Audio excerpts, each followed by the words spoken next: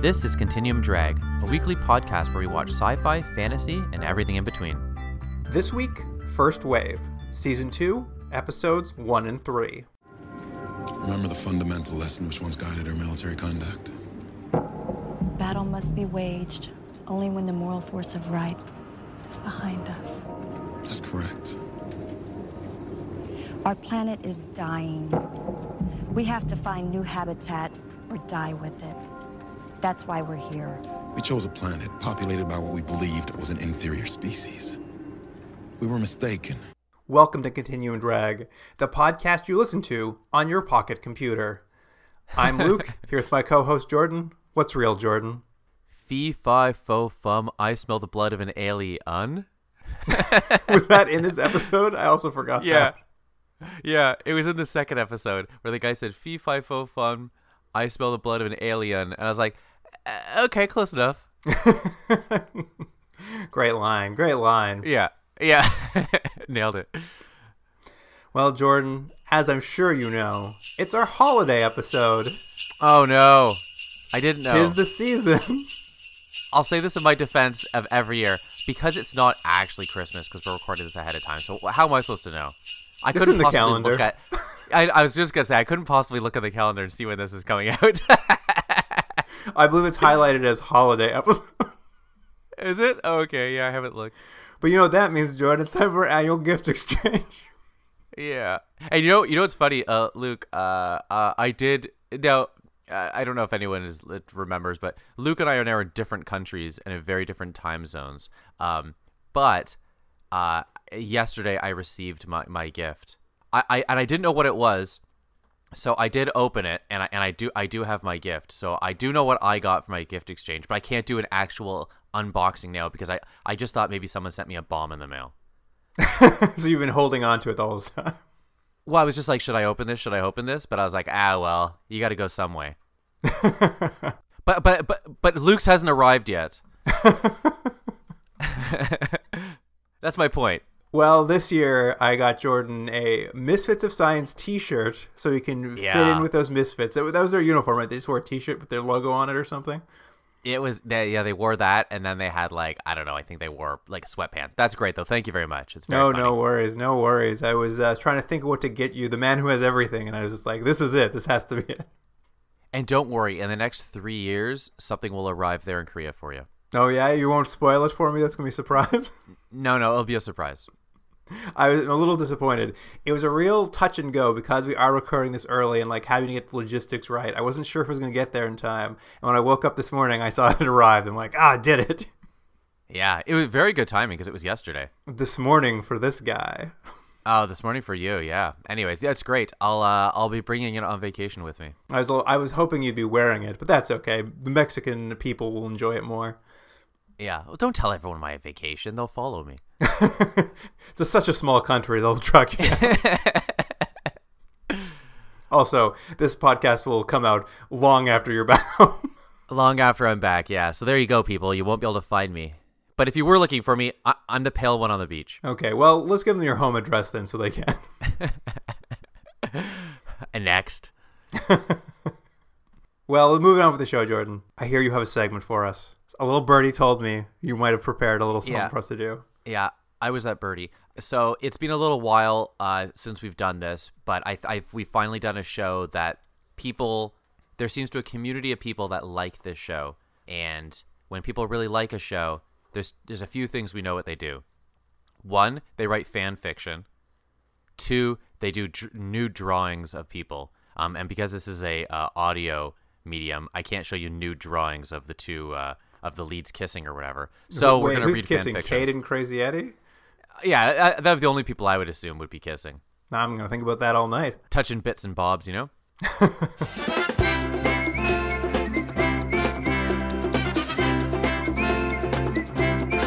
So I have three short stories. I'm going to give you the title. You can pick one, and I'll do a little reading from them. Okay, well, I botched this the last time we did it, so I'm a little worried. Okay, so here's now. I'll say this again. I have not read any of these, so I can't. I don't know if they're funny. I don't know if they're sexy. I don't know if they're badly written. I don't know if they're a piece of poetry. I don't know. So this is all on you. So, but I'll give you the titles, and we'll see what happens. You've done no preparation. Well, I like it being a little bit. I like struggling through it when I have to read it for the first time. You know. Fair enough. So they're all about the same length. That's the effort I did, as opposed to like a 50,000 word story. These are all kind of short. So the first one is called Missing Scene from Mabus. Now this is an episode we didn't watch, but someone has written a scene in the episode, like during the commercial break. It was a scene they think should have been added. Okay. So that's one. Second episode is called 3-Year Requiem, and the last one is called A Letter from Eddie. Okay, I'm not watching a missing scene from an episode I didn't watch, so...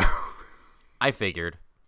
And 3-Year Requiem just sounds like better title. It sounds like a real drag. Yeah? So we're going to do A Letter from Eddie, I think. A Letter from Eddie. Let me pull it up. I think you probably made the right choice. Okay. So, A Letter from Eddie, this is written by a writer named Holly C. And she has written... the synopsis is Eddie has written a letter. Okay, so here we go. The following is a letter that was delivered to my house by mistake. I think it was intended for a person who lived here before me. There was no return address, so I kept it for a while, then decided to send it to you as a publication. As your publication deals an unexplained phenomenon, I hope you can make use of it. Okay, I like the start so far. Yeah. Dear Isabel, bet you never thought you'd get a letter from me, huh? This is probably a bit of a shock to you, but don't stop reading, please. I know we parted on bad terms and that you never wanted to hear from me again, but what I've got to tell you is really important. First of all, you've got to know that in spite of all that happened, as I said and did, I never stopped caring about you and never will. I messed up with you real bad. I know that, I do. And after you, there were 2 others I messed up with as well, for similar reasons. Don't need to add that in the letter, anyone. Our life together seems so far away now. I've been through so much in the years since I last saw you. You know, sometimes I have trouble remembering what you look like, even on our wedding day. I can't even remember where we went on our honeymoon. Can you? Now, this is a bad way to start a letter to someone. Don't tell them that. I've had 2 other marriages since then, and I barely remember what we did for our honeymoon. Yeah. But don't worry, it goes on. I have good reasons for writing you, a strong urge to save and protect you, a real good reason, which I don't want you to dismiss out of hand. It's hard for me to write proper letters. You know that. Letters on paper and in envelopes, but I don't want this intercepting or being read by anyone but you. The things I'm going to tell you won't sit well in an email. Besides, a physical letter is so much more serious and authentic, don't you think? So this letter is to warn you, because in spite of everything I care about, what might happen to you in the future, we had our differences, and I know that when you realized how sick I was, that living with me would be impossible for you, I accept that divorce was inevitable. I'm glad we parted before we had the complication of kids, because I would have made a lousy father as much as I made an unreliable husband. I hope you have found someone who can be strong for you, because you are going to need support in the months to come. It almost sounds like a threat, doesn't it?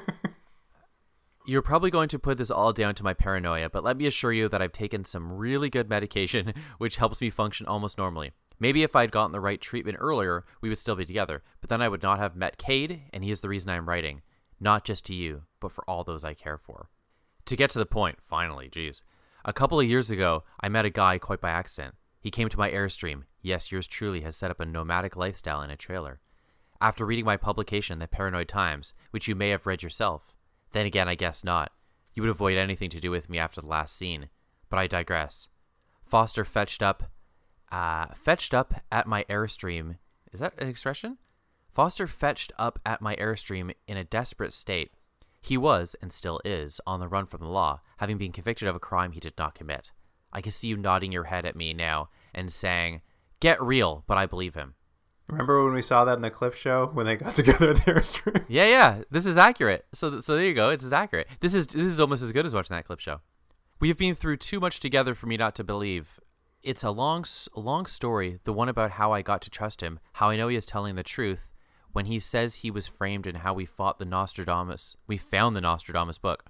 To save me from telling you all of this in the letter, you should go look at my website, theparanoidtimes.com, and read Foster's journals there. You'll find out why like and subscribe, ex-wife. Like and subscribe. Yeah. Exactly. You'll find out why he's the twice blessed man. If you still have any feelings for me, you will do that. Wow, that's something.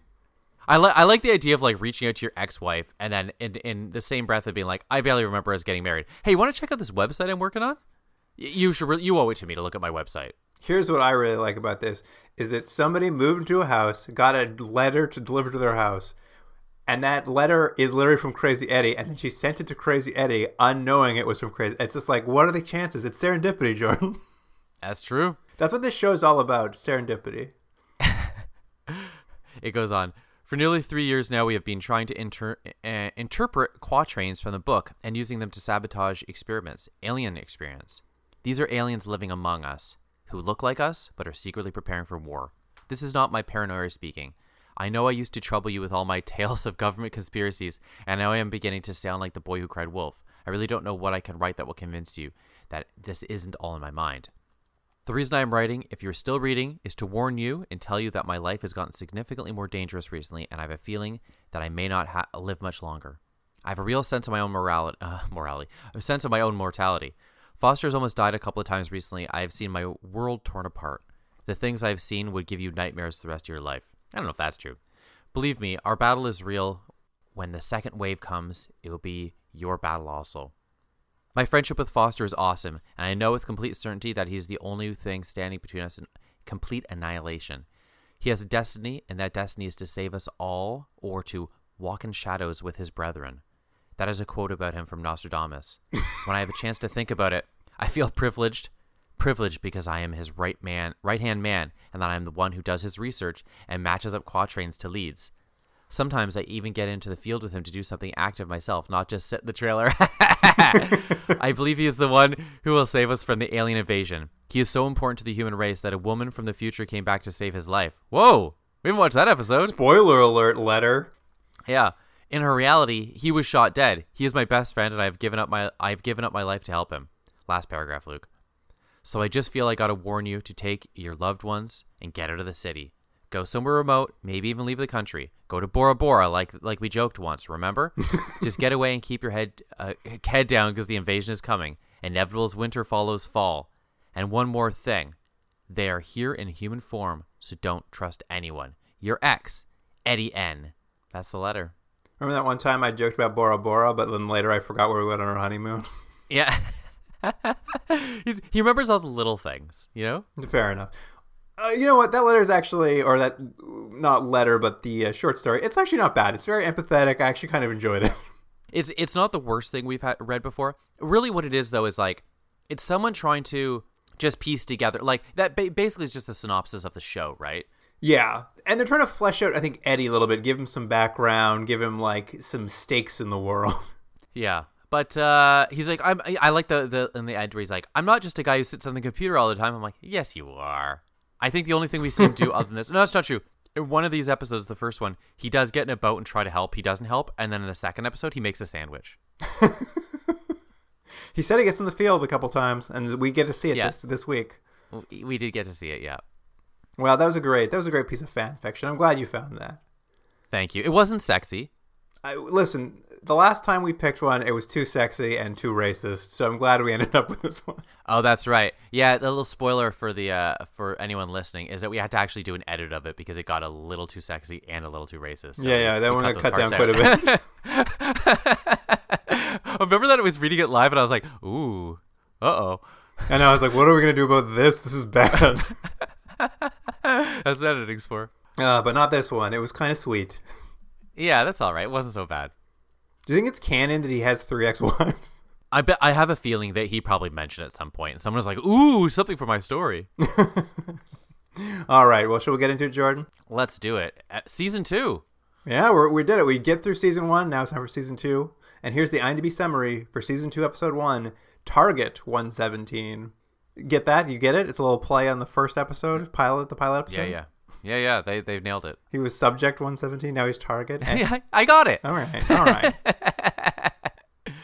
Foster follows up on a lead to meet someone, but is unaware that the Gua have sent a legendary warrior hunter to kill him. Can Foster survive? Yeah. Let me just say a few things. First, in the between season 1 and season 2, Cade has grown his hair out a little bit. I didn't notice. He used to have short, spiky hair. Now he looks even more like a soap opera star. He's grown his hair out. It's a little puffy. He's got a real big head. I will say this in season 2. In season 1, he was dressed like he was in The Matrix, a trench coat and sunglasses a lot. They've at least put him in a leather jacket now. Yeah, he still does wear his sunglasses in that episode where he's riding motorbikes, the next one. He still sort of looks like he's from The Matrix. But I think they've tried to adjust the look a little bit. Yeah, I think probably between season 1 and season 2, wasn't there a Columbine? So maybe they had to get him out of that trench coat. Ooh, yeah. Oh, too soon. I mean, they were really worried they were going to get blamed for it. So that's the first thing I wanted to mention, is hair. The second thing is, when we're going to see this Terminator type character, it's really the whole point of the episode is this, like, watching this person walk and attack them, and also to overly sexualize them with this weird male gaze. Did you know who that person was? I found out when I looked at IMDb. Yeah. Well, I'll tell you, for any WWE fans, it's Sable. Arena Lenar, or however you pronounce it now, or used to be Mero when I in the 90s, when I remember her being a thing in wrestling. Seemed like a pretty good get, eh? Sable, this is probably her height, wasn't it? I think it was her height, yeah. So I think this, and honestly, I think it makes sense for what I will argue is a quite bad episode of television and quite a bad episode for them, for this show. I think it really was, they were like, someone ran into the writing room and was like, we've got Sable. Write an episode around. And they're like, oh, I don't know. What if she like kind of just walks around a lot? They're like, yeah, perfect. Perfect episode. Well, it opens up with a parcel being delivered to Joshua from the Gua. Am I saying that right? The Gua homeworld? The Gua. It's like guac without the C. Oh, thank you. Which I liked. It was like it's like a meteorite they picked up. They open up the top of it, and there's just like goo inside. And he reaches in and pulls out like a silver ball. Yeah, I thought that was maybe the best part of the whole episode. Is just, I liked how it looked hokey, but it was wonderful. Just the goo, because of course that's how you if you want to send like information through space, you send it in a fake meteor filled in goo. Great, perfect. 10 Absolutely out of 10. great. It did. I'm not sure we talked about this, but it reminded me of something they said in the season finale of last season, in that they were like, they're going to invade Earth using their wormhole technology. And I was like, well, why didn't you just send it via wormhole technology? Why did you shoot it in an asteroid across space? But, different technologies, I guess, to get stuff places. Maybe they shot it in an asteroid through the wormhole, Luke. Oh, that's true. I don't know that they didn't. Yeah, there you go. Use your head. I also like that it's a little metal ball, and much like HBO's Westworld, what it is a digitized personality inside of a ball, like you put in the back of one of these husks' heads, just like in Westworld. Yeah, and in a lot of ways, this is operating at the same level as Westworld. But anyway, so you see that they have this information, and what we find is it's containing what would you say, the consciousness, of one of their species. Yes, a great warrior of their species, Lucas, whose name is Lucas. Classic great warrior name. I was just gonna say, that's not a good name for a warrior. I assume these are all names that they just like. It's like when you move to North America and have to pick a white person name. Right. Well, I don't know, Lucas. You would assume that, but they just keep saying Lucas as if, like, I don't know. I like thinking that all the aliens, because the other guy, Joshua, who's going to be in this episode again, Joshua is another name. Where I was just like, I like the idea that the aliens just have names like that. Like, hey, what's your neighbor again? Greg the alien. But yes, this is where we get to see they were putting Lucas's personality into the husk of Sable, and man, oh man, does it look like a studio note came in, because she is so scantily clad, it's insane. Well, to say she's scantily clad, she is literally only wearing straps. She's entirely naked, just being hung by straps that are just covering her bits and bobs. I realized, I think we saw a glimpse of that in the clip show when they found the husk factory. But yeah, that's true. A lot of lingering happen in this episode. A lot of cameras lingering. Yeah, there's I think at least one scene where she's naked, maybe two scenes where she's naked for no reason. And there's another scene where she takes off her top and just walks around in her bra. There's no reason for it. But this husk of Sable, was specially designed to have 60% more Gua DNA, Jordan.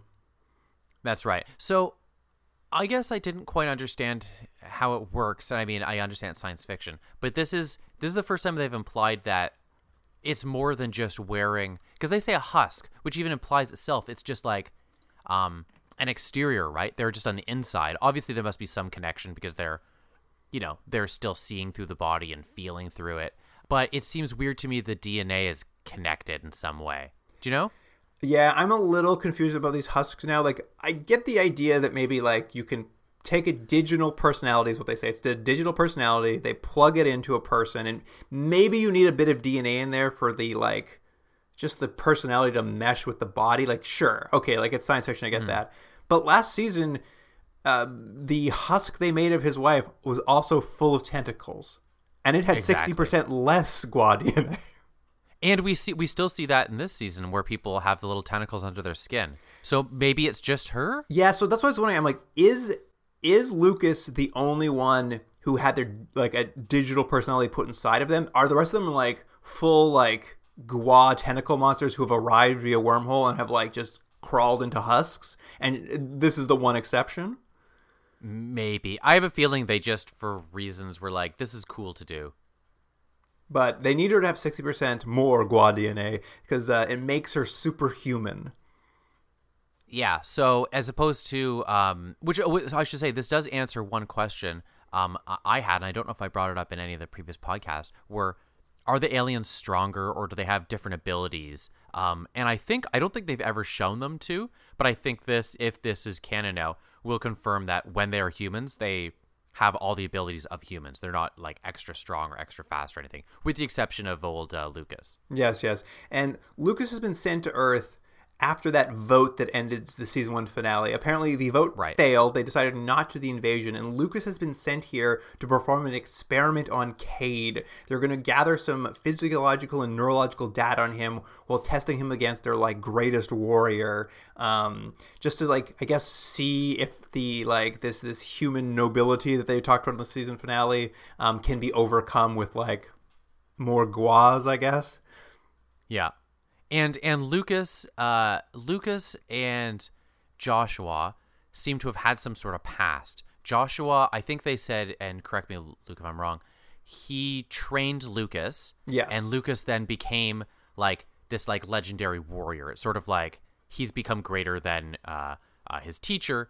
But at the same time, they had some sort of relationship. I'm not sure exactly what it was, but they seem to imply, I think more than imply, that they had some sort of romantic or sexual relationship. Yeah, there's a lot of sexual tension between them. I mean, particularly Lucas is really going for it in that husk. Yeah. But like as Joshua says, is that like it's forbidden to have kind of romance between acolytes. And I will give this to Joshua. Like, Lucas is really leaning in there. Lucas is trying to get some, and Joshua's like, he's not trying to violate that teacher-student bond. He's really like putting a stop to it every chance he gets. Yeah, and then Lucas in the Sable body is just like, I heard sex is really good. Word's out on the Gua homeworld. Yeah. Everyone just is talking about it constantly. He actually, I believe, this is interesting. I guess I should call Lucas they, maybe. But Lucas at some point says that on the Gua homeworld, sex isn't pleasurable. Yes, they've implied. Yeah, they've sort of implied that because I think they even said like they've had problems with aliens in the previous episodes, sort of getting addicted to sex because it's pleasurable, implying that it's not for them, which is a very weird thing for a reproductive society to not have any pleasure. Yeah, I was going to say it's a real evolutionary disadvantage to have. Yeah, but they also do mention in this, I don't know if they say their planet's dying, but it's something to that effect. They say that whether it's their planet is collapsing or their society or whatever, that's the reason they've come to Earth, because they're looking to take it over, and they basically saw a planet full of a weak species, which is what they were saying. Which seems like it's not that weak if they sort of go like, oh, so we saw 40 years ago Earth is really weak. then we've hung out for 40 years and allowed, I don't know, their weapons and technology and everything to advance over that 40 years. You know what I mean? I think you're slightly misunderstanding the line. Joshua and Lucas do talk about this, and what it was is their planet is dying. You're correct.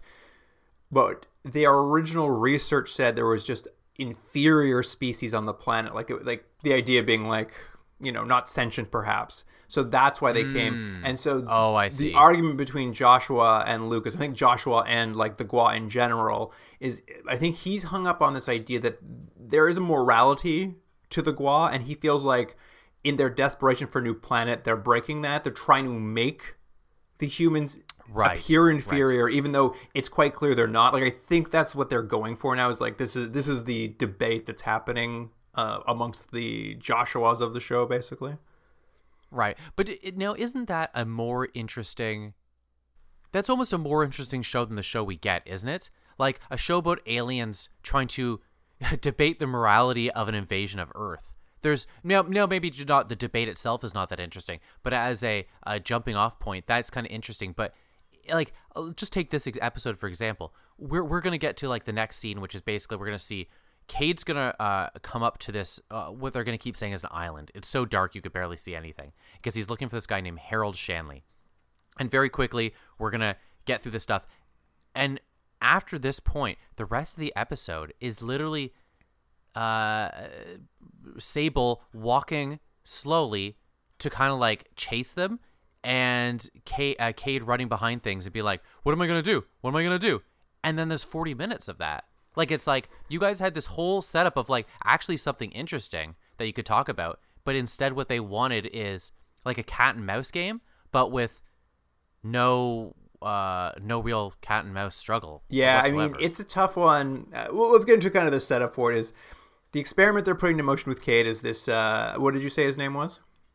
Harold Shanley. He has supposedly been sending emails to Cade saying, come to this island and help me. I like you, was tricked by the Gwa. I killed my children over it, and they ruined my life.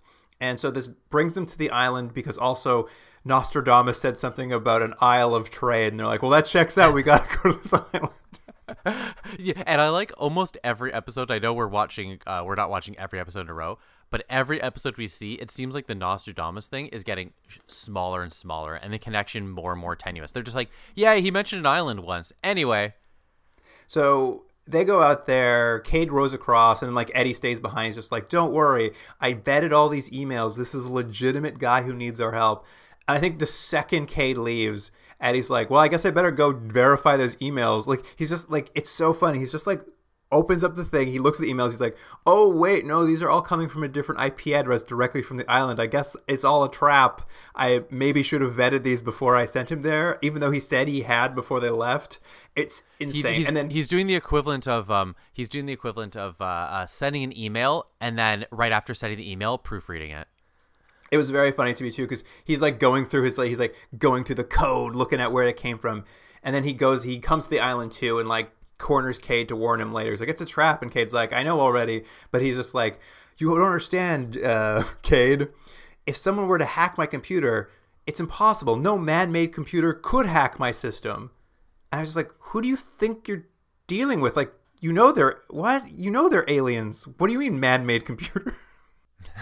Yeah, he's like, yeah, you're right. It wasn't a man-made. It was an alien computer. They hacked you. Also, I think his he's really tooting his own horn. It's not like he's running some major system. He's running a laptop in an Airstream. I know, it's so funny. Like, no man-made computer could ever hack my system. I'm like, you're fighting aliens. What are you talking about? Yeah. Also, again, this episode, this setup as we're here is Cade has rowed up to this island at night, and he's like looking for Harold, and it seemingly has had to drive somewhere, then get the boat, go across. It's taken some time, and then when what's his face, Eddie remembers, it's like he's there in 5 minutes, and he rows over. He says, yeah, he rows over real fast, and so they could be together. But yes, the pocket computer comment you made from the very beginning of the podcast is that Eddie's like, he's like, the guy emailed me from his pocket computer. I was like, what the heck's like a pocket computer? Is that a laptop? I do love the idea of pocket computers. It comes up a few times this episode, and I was laughing at what a silly term that was. But then I remembered that Do you know what your cell phone is called here in Korea? What's that? It's a hand phone. A hand phone. Oh, that's funny. So I was like, well, maybe it's not such a silly name then. Pocket computer, hand phone. Sure. Maybe we have the worst term for it now in our lives. Yeah, well, there you go.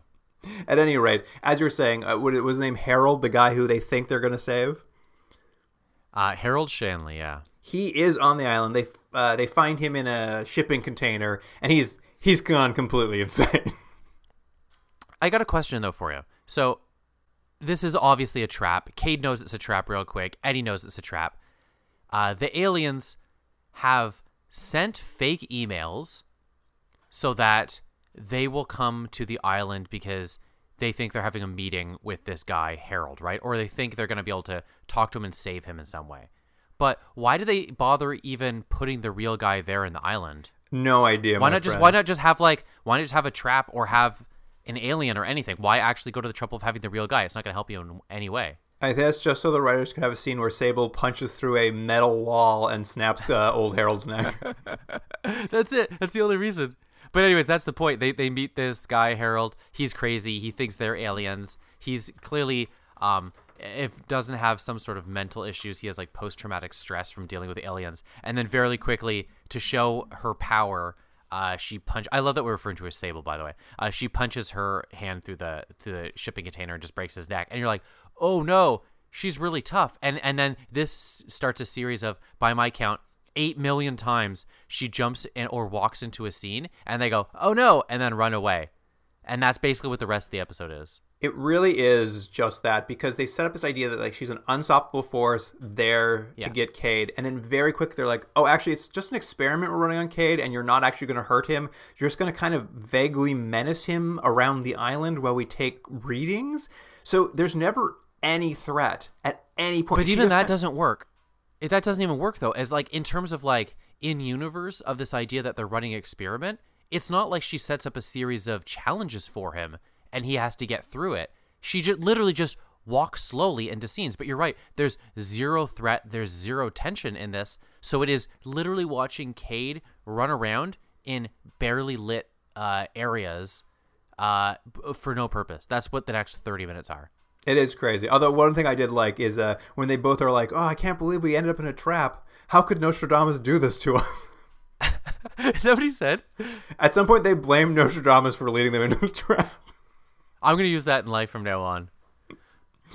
They try, they're trying to find a variety of ways on leaving the island because they don't know. They think Sable's going to kill them, and like I think Crazy Eddie uses his pocket computer to find a 30-year-old map, which they find a bridge, but the bridge is out because it's 30 years old, and like once again, Sable just shows up at the end of the bridge and starts walking toward them, so they jump off the side.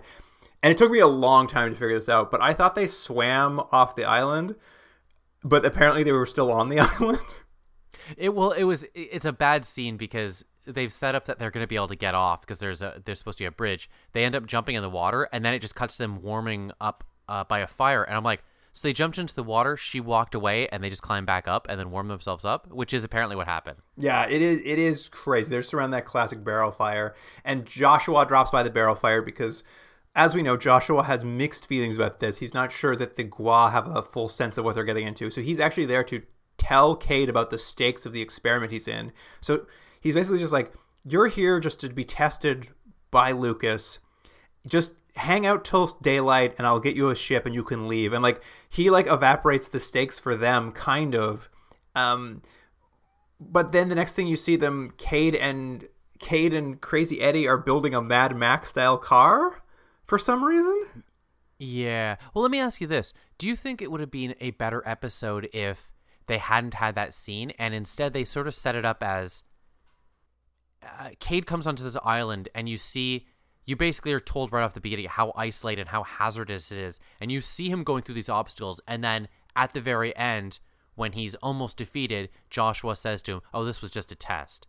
Do you think that would have been a better episode, or do you think that would have ended up even like cutting the legs out from under it even worse? No, I think that would have been better in that it at least would have showed like for him there was always be stakes, and like at least you would have had, if it was him always escaping, or I don't know, there at least would have been plot or movement. But like very quickly they like we know, the audience know nothing's going to happen to him, and then they tell Cade himself, and then Cade, but I guess they need the episode to continue because that's it. He's like, well, I guess I'll build a car with, like, I don't know. He puts like metal on it.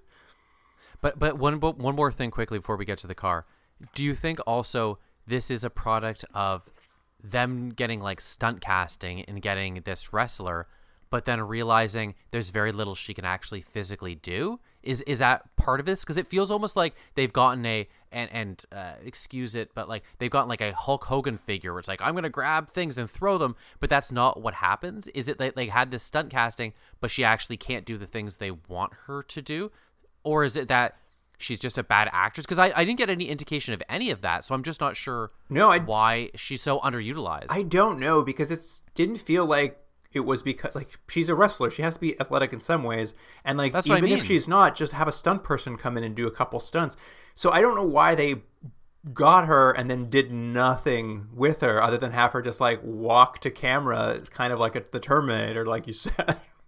Yeah. So anyways, it doesn't matter. It's neither here nor there. But yes, they somehow have time to, I guess what they've done is kind of souped up a car, but I don't understand how or really to what effect.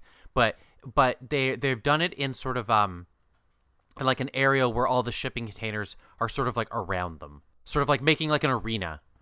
Yeah, and you think like, okay, so they built this car, so I guess they're going to lead Sable into a trap, but that's not the case. As soon as, like, Sable just walks out, as she always does, into the middle of it and just starts like standing. She doesn't even walk towards them. She just stands there. They're like, staring. Quick, drive at her.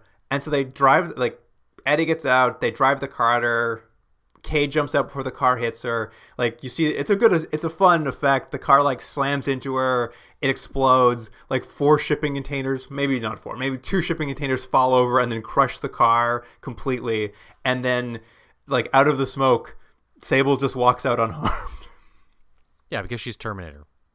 And it's just like, oh, okay, well, what was the point of that? And it turns out nothing, because then she just walks behind them around the island for a little bit longer until she, like, we kind of get the sense she's like kind of not leading them somewhere, but she's corralling them, and she like pushes all these shipping containers together, and we're like, oh, I guess they're trapped now in like a square of shipping containers or something. Yeah. And then does she attack? No. She goes to the top of the shipping containers and just stares at them again. She stares at them as they build their next trap for her. She watches the whole thing, and then Joshua joins her, and they have a conversation about like whether humans are worth saving and like whether they're actually inferior and all that stuff. And like Lucas gets mad at Joshua and is just like, you know what? I'm finishing this experiment right now and I'm breaking the rules of the experiment. I'm going to kill Cade this time. And she jumps down and just starts like slowly walking towards him. And they like, you know, they execute this like plan that they've literally been watching them put this plan together. And the plan is, it fails at first, but it's that thing. It's like it kind of goes wrong, but then they fix it really quickly. But essentially the plan was they were going to shine a bright light in Sable's eyes and then drop a shipping container on her. Yeah, that's basically what it is. And through a series of small little events, that is what happens. They like Home Alone style drop a shipping container on her and kill her. She dies like the Wicked Witch of the East. Like literally her legs are sticking out from under a shipping container and then they melt. Yeah. But don't you think a car driving really fast exploding does more damage to someone than a shipping container falling on them? Well, this is what I don't understand is we just saw that happen. We saw a car run into her and then 2 full shipping containers fall on her and the car. And then we just see 1 shipping container fall on her and that's it. She's dead. I was just like, it doesn't make sense. Like the thing that happened before was worse. I know. It doesn't matter. The point is she's dead. Then like Joshua looks at her and I guess he's sad. That's the one thing I kind of liked about these is just as they're about to execute the trap and like step on the button that drops the shipping container, Joshua yells out to Cade, no. And I think you can read it as like, you know, he doesn't want him to hurt Lucas because, you know, that's his protege. That's the person he raised. But I also got the sense that Joshua, maybe because the actor puts a little more like subtext into his thing, I felt like Joshua was yelling no because it's like, if you kill Lucas, it's not going to be good. Like, that's not going to help the cause of stopping the invasion. Like, that's what it felt like to me. Like, his no seemed to have a little more subtext to it. Like, no, don't do, like, oh, that's not what you're supposed to do here, Cade. I didn't see it that way. I like your idea better, but I'll be honest, I don't think that's what the show intended. I think you're giving more credit to the show than it's due, but I like that idea better. Yeah, I'm not sure. I read a little more into it. Maybe just that actor, I'm liking him a little bit more, and I feel like there was more to it. But yeah, that's sort of how it ends. And of course, per his promise, Joshua gives them back a boat, and they, head off into the distance. And as they're leaving, as all these episodes end, they end with a little voiceover by Cade. And the voiceover this time is he explains the moral of the episode. And the moral of this episode was confront your fears. Yeah, I mean, Luke, that checks out. I was like, okie dokie, I guess that's what that was about. Well, you know what the funny thing is? I think what they're really trying to do is a sort of like brains versus brawn, but they don't do that either. It's not like he outsmarts her. It's like a series of walking, and then they drop a shipping container on her. I'm telling you, this is only slightly above the clip show in terms of like an episode of television. Like, this is barely a television episode. There's like 10 minutes where actual plot, and the rest is just walking around. I guess we're forgetting the quatrain that they read from Nostradamus when they figure out how to defeat old Lucas. What was that? The hacking blade is a double edge. Yeah, that was it. Yeah, we did forget that. Nostradamus pulled it off in the end. He did it again. And it's so funny. They're like, you know what that means, don't you? Her Gua DNA is her weakness. I was like, what does that mean? Yeah, nothing works in this episode. It's not very good. There's an interesting idea there in the conversation between Joshua and Lucas. There's a little bit interesting backstory. There's a little bit of interesting, different moral or political views about things, but it's not what they want this show to be, and it's not what this episode is at all. It's a weird bit of stunt casting that they don't use in any way. That's what this episode is. Yeah, it's bizarre. Really dull first episode of the second season. Yeah. No, again, slightly better than a clip show, but only slightly. All right, Jen, you ready for the next episode? Yeah. Here's the IMDb summary for Season 2, Episode 3, The Apostles. Let me ask you a question. If you could have prevented all the deaths of World War II by killing 10 innocent civilians, would you have done it? 10 people against 50 million, I guess. How about 1,000? I guess. Then you see my point. Sometimes you gotta make sacrifices for the greater good. And where do you draw the line? A biker gang descends on a town, demanding the whereabouts of a person. They spot him, chase him down, and kill him. Foster investigates following Nostradamus' prediction, and finds there's more to this biker gang than meets the eye. Real misdirect in there.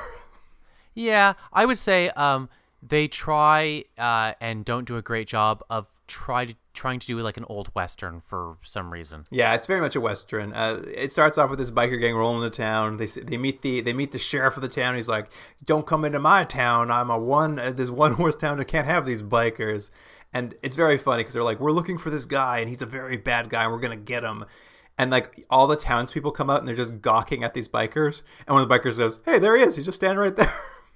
Yeah, I like it. Yeah, they basically set up like this biker gang comes to town, and they do that sort of classic Western thing where everyone in the town is sort of like watching, waiting for this shootout or something to happen. But yeah, then they're just like, "There he is, right there," and then they chase him, and they is it like he ends up getting in a fight, and he beats up most of them, and then one guy comes behind him. One of the bikers come by and just stabs him in the back, and he melts alien styles, and you go, "Oh, they were chasing an alien." Was what this biker gang was doing. But the real turn is after they kill the alien, the bikers gather in a circle and start chanting, "Long live Cade Foster! Long live Cade Foster!" Yeah, which pretty good cold open. And I'll be honest, I was a little disappointed. I thought it was going to get weirder into this sort of like cult figure of Cade. There's a little bit of that, but I thought they could have really pushed into it to a fun element of like this almost religion has developed around him and his exploits. I thought there was something kind of fun they could play with there, but it's more like biker gang has heard of Cade before. Yeah, it doesn't really go to that full like the vigilantes you inspire kind of idea. Yeah. Yeah, because really, I don't know why they even chanted his name. And, Cade, of course, has heard about the biker somehow and also found a Nostradamus quatrain. An old Nostro Quat. He's found one that matches the circumstance. You can always find one that matches any circumstance you're in. He's always got two things open. On his left, he's got the quatrain. On his right, he's got a local newspaper. And he's just moving his head back and forth. He's looking back. He's like, any of these match up? Any of these match up? Did you catch the quatrain this week? No, I don't even pay attention. Iron horses blaze a vengeful trail. Oh, look, it's like it's iron horses. That must mean motorbikes. Anyway, he comes to town. He's posing as a reporter for an independent biker magazine. And once he gets there, first person he meets is this shopkeep who really fills him in on what's been going on in town. Yeah, Melissa, her name is. And what I like about Melissa is every time someone comes to her store, she pulls out a shotgun. Great for business. Very good. She's very about safety. She doesn't want people buying too many things. Yeah, and she sort of updates Cade on this guy, Nick, who died. And then she also tells him how she's selling crystals. And she basically explains that the bikers have been essentially coming and doing vigilante justice on people they think are bad. But in terms of their view, they just see the bikers like coming and killing people. So she's like, you should help, and he's like, oh, I'm gonna go find them. Well, as a reporter for Independent Biker magazine, he's got to be there on this story. That's true. Yeah, and it's just like I would say maybe his weakest cover he's ever had, Independent Biker Monthly, whatever it's called. It's like, sure. But she does tell them the biker gang has set up a camp in a barren landfill site called the Devil's Wasteland. That's right. And when you go there, it just looks like a field where they've set up some trailers and they're like drinking around a fire. Yeah. Somehow they've got all their old ladies there as well. They're all dancing around. But Luke, I don't know but to say dancing is pretty complimentary. It's just swaying. They forgot to bring music to set that day, so they're like, I don't know, just pretend something's playing. Yeah, it doesn't look great.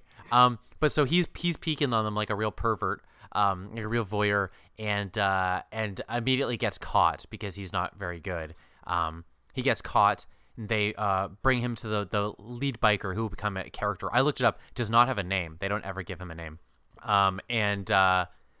Basically, they're like, what are you doing? Why are you watching us? We should kill him, blah, blah, blah. Then someone very conveniently pulls out a wanted poster, and it's Cade's wanted poster, and they sort of put it against his face in classic Western style. I was like, wait a minute, this is Cade. This is the guy we all support. And they're like, hey, it's Cade. You should join us. Yeah, they give him a beer. They give him a beer, and then they give him a motorbike. I know, they really want him in there. And we get a little explanation now. The bikers explain that they're at a bar, and they killed a guy, like bikers do, but he melted. Yeah.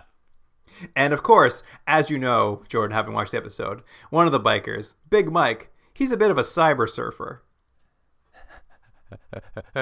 And he's read about this in the Paranoid Times. So when they found a pocket computer in that dead, melted alien's pocket, why, Big Mike cracked that encryption, and they figured out to come to this town to look for more aliens. Yeah, I mean, that all checks out. You know what my favorite part about that is? We never meet Big Mike. I guess that's true. We don't, do we? They never say that one's Big Mike. They're just like, Big Mike did this. I'm like, who's Big Mike? You know what's funny? I assumed it was just that tall guy who originally caught him and who like kind of gets a couple lines. I assumed that was Big Mike, but you're right. It could have. They never really said it was. I just like there's one of them who's just like very tech savvy. Yeah. Well, someone's got to set up the internet. He's got those pocket computers. Yeah. You know what I like though? At this point, Eddie calls Cade and he's like, "Hey, I found the biker gangs." And Eddie's basically like, "You shouldn't hang out with them." And he's like, well, it's like, Nostradamus or whatever. And he's like, come on, man, they have criminal records. I like it. That was like his point. And I was like, yeah, so does Cade. Come on now. Don't be judgmental. Sure, Cade's just like, it's nice to have friends for once who aren't crazy Eddies, don't leave a Airstream. Yeah, who's just writing letters to his ex-wife. Call back. They explain to Cade that they're going to plan an attack that night on a house they suspect is also full of aliens. And, Cade's going to go along with them and help out. And they do a big home invasion.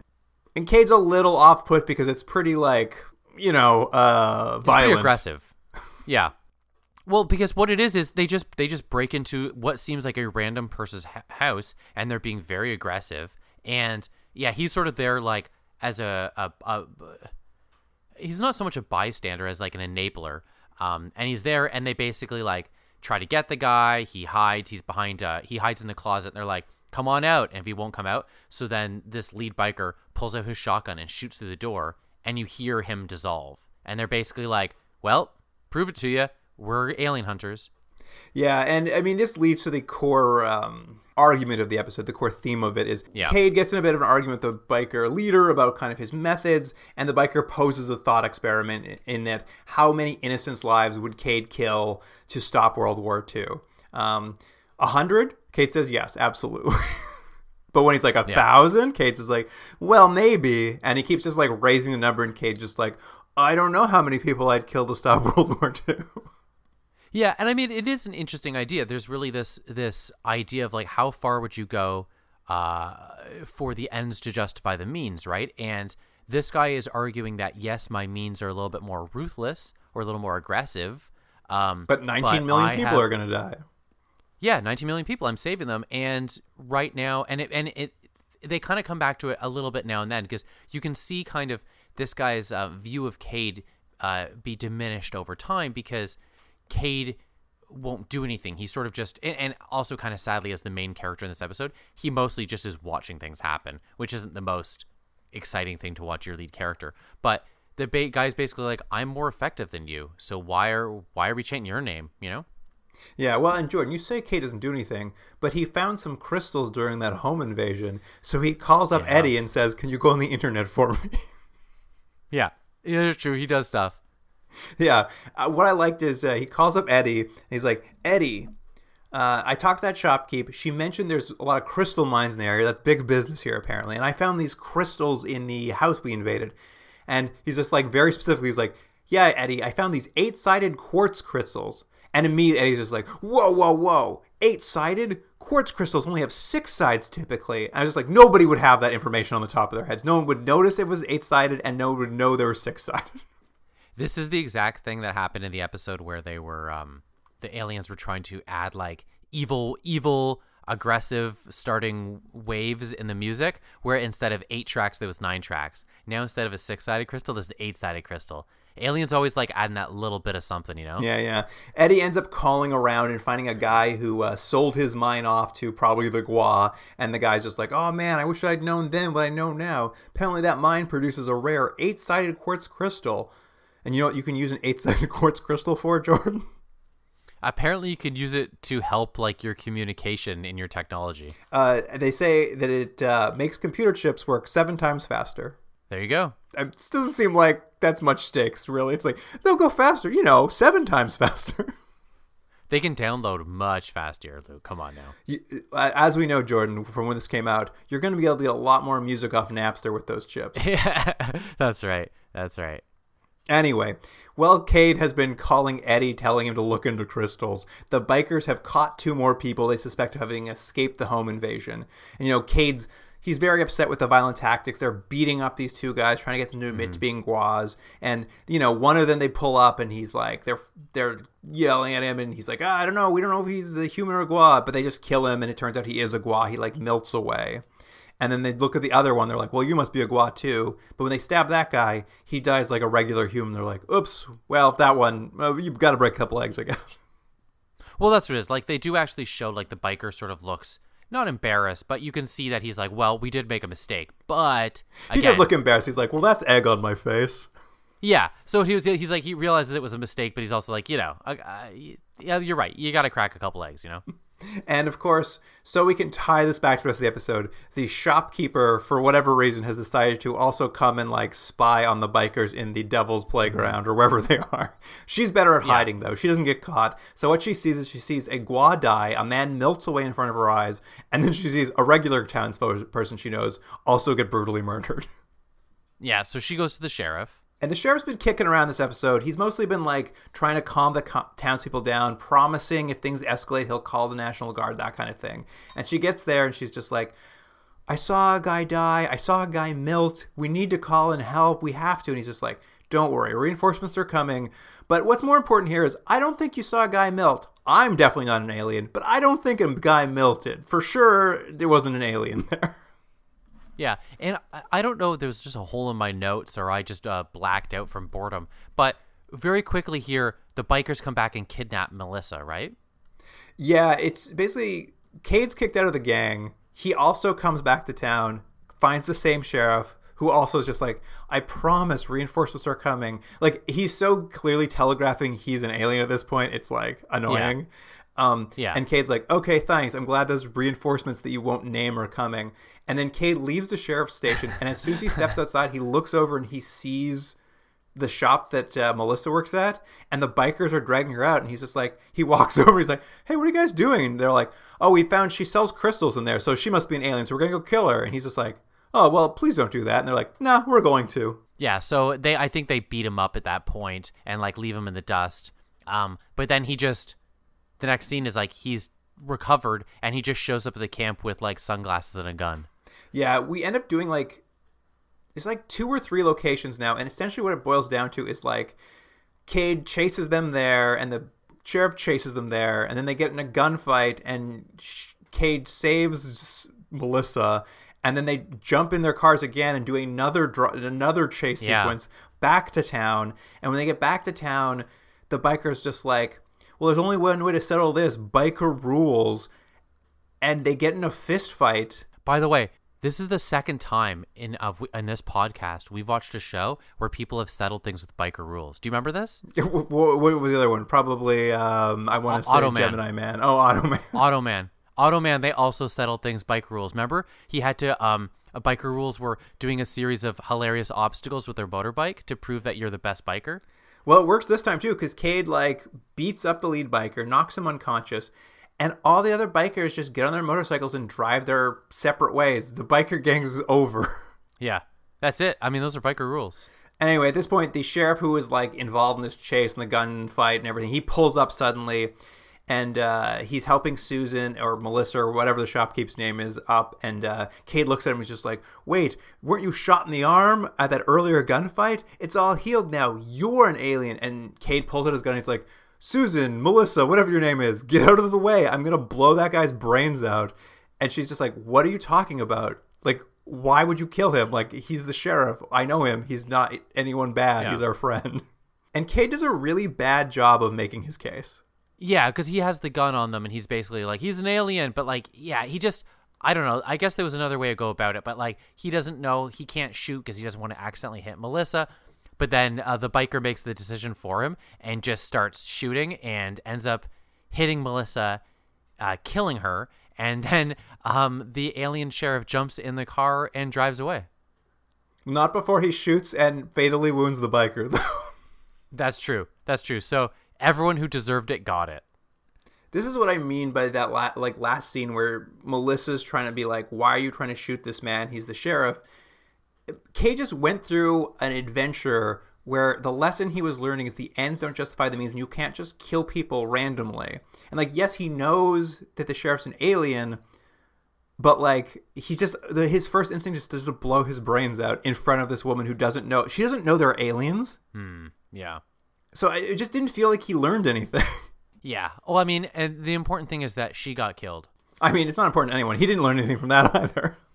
No. And then Cade drives away on his motorbike. And my favorite part of maybe both these episodes is he's like, and I know this is not exactly what he says, but he's just like, yeah, things happen. I don't know. I guess you could blame God. Not that I believe in God. And I was like, whoa, no. I don't think God has anything to do with what's just happened here, Cade. You've really just bungled things up.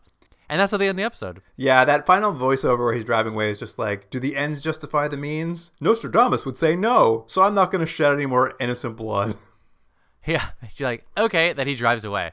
And I'll say, not a great episode, but better than the last one. At least stuff happened in this. Yeah, that's fair. It's definitely a step up from that weird episode 1. I have no idea. At least this was an episode. At least it was an episode of television as opposed to quite literally a just woman walking around and then occasionally seeing her in her bra. That was the previous episode. All right, Jordan, do you have any final notes or you want to get into ratings? I think we just rate this puppy. All right, how do you feel about the first episode of season 2, Target 117? I mean, it's not really an episode of television. I can only rank 10 minutes of it, so 2 to 10. 2 out of 10.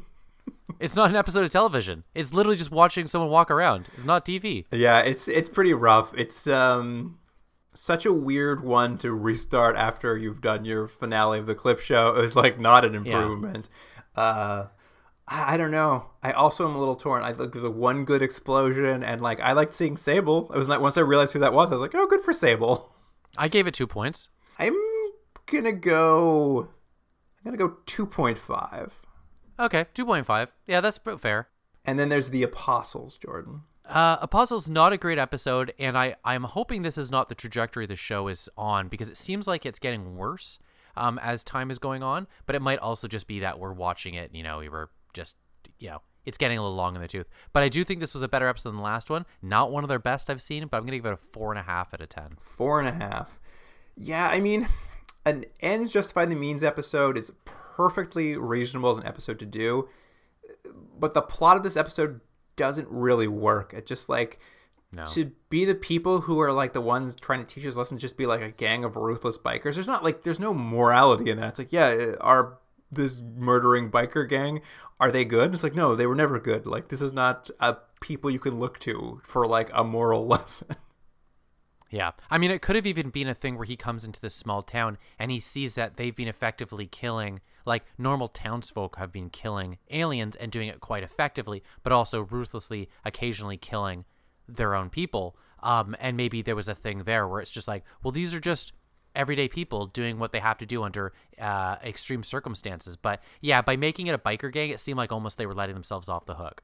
Yeah, and I think the thing that might have worked, I like that premise, like the townsfolk, like it's humans who are ruthless killers, and they're all like good people just trying to stop this thing. Mm-hmm. But I think the thing that doesn't work is just like, yes, you're not going to kill your own kind. Like, obviously, that's a no-brainer.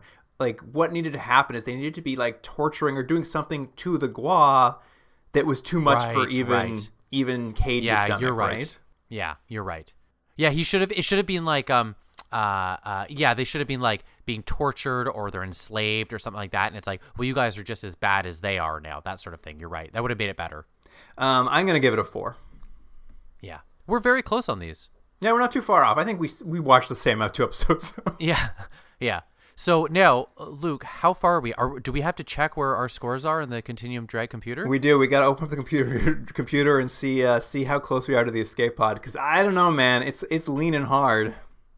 Yeah, we talked about this before, I think, last week, off the air, that we probably weren't going to take the escape pod, but I don't know. These were some pretty weak episodes. I would say the first like kind of 3 episodes we watched, I think we gave pretty reasonable scores to. Like, there were 7s in there for sure. And then that season finale was just a disaster. We really knocked it down.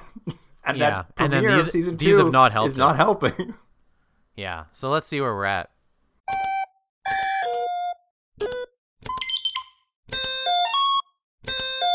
All right, Jordan. The computer is spitting out the number now.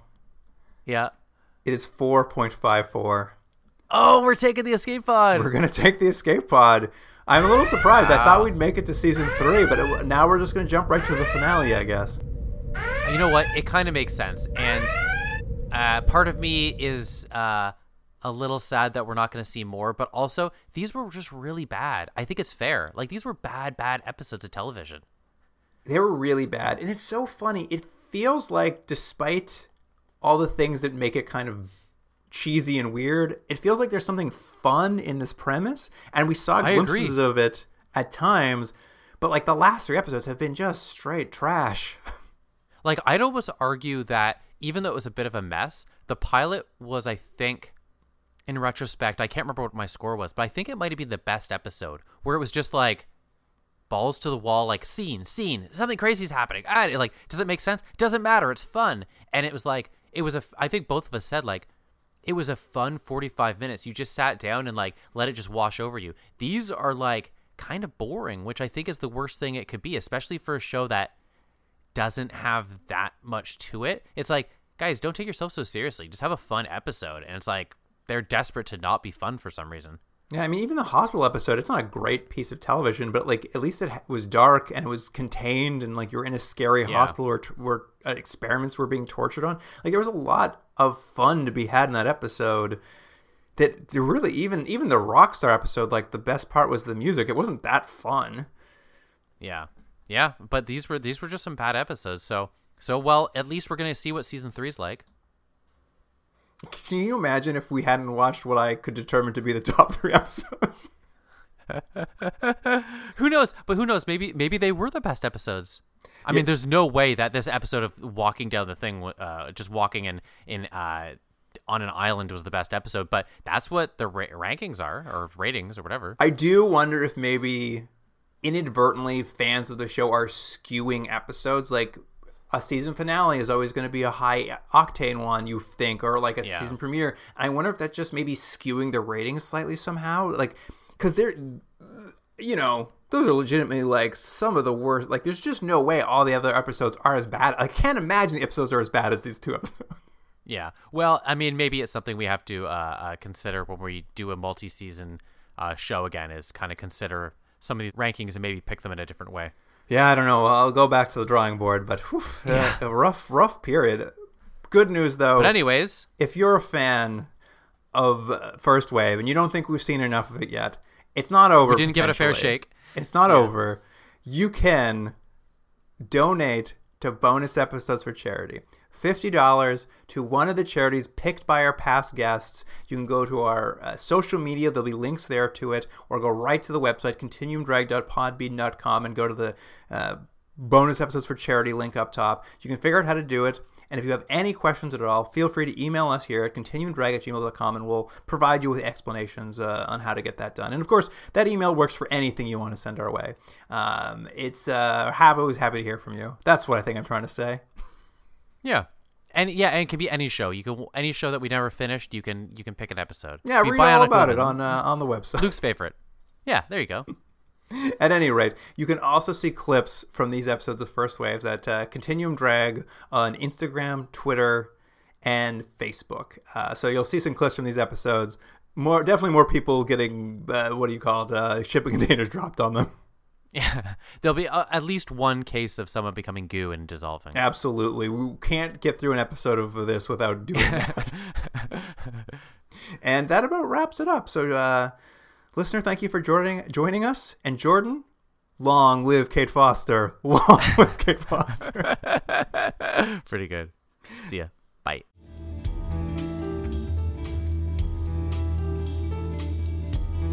Continuum Drag is recorded in Toronto, Ontario, and Seoul, South Korea. Theme music by James Rick Seidler. Produced by Jordan Delic and Luke Black. Special thanks to Aaron Yunes.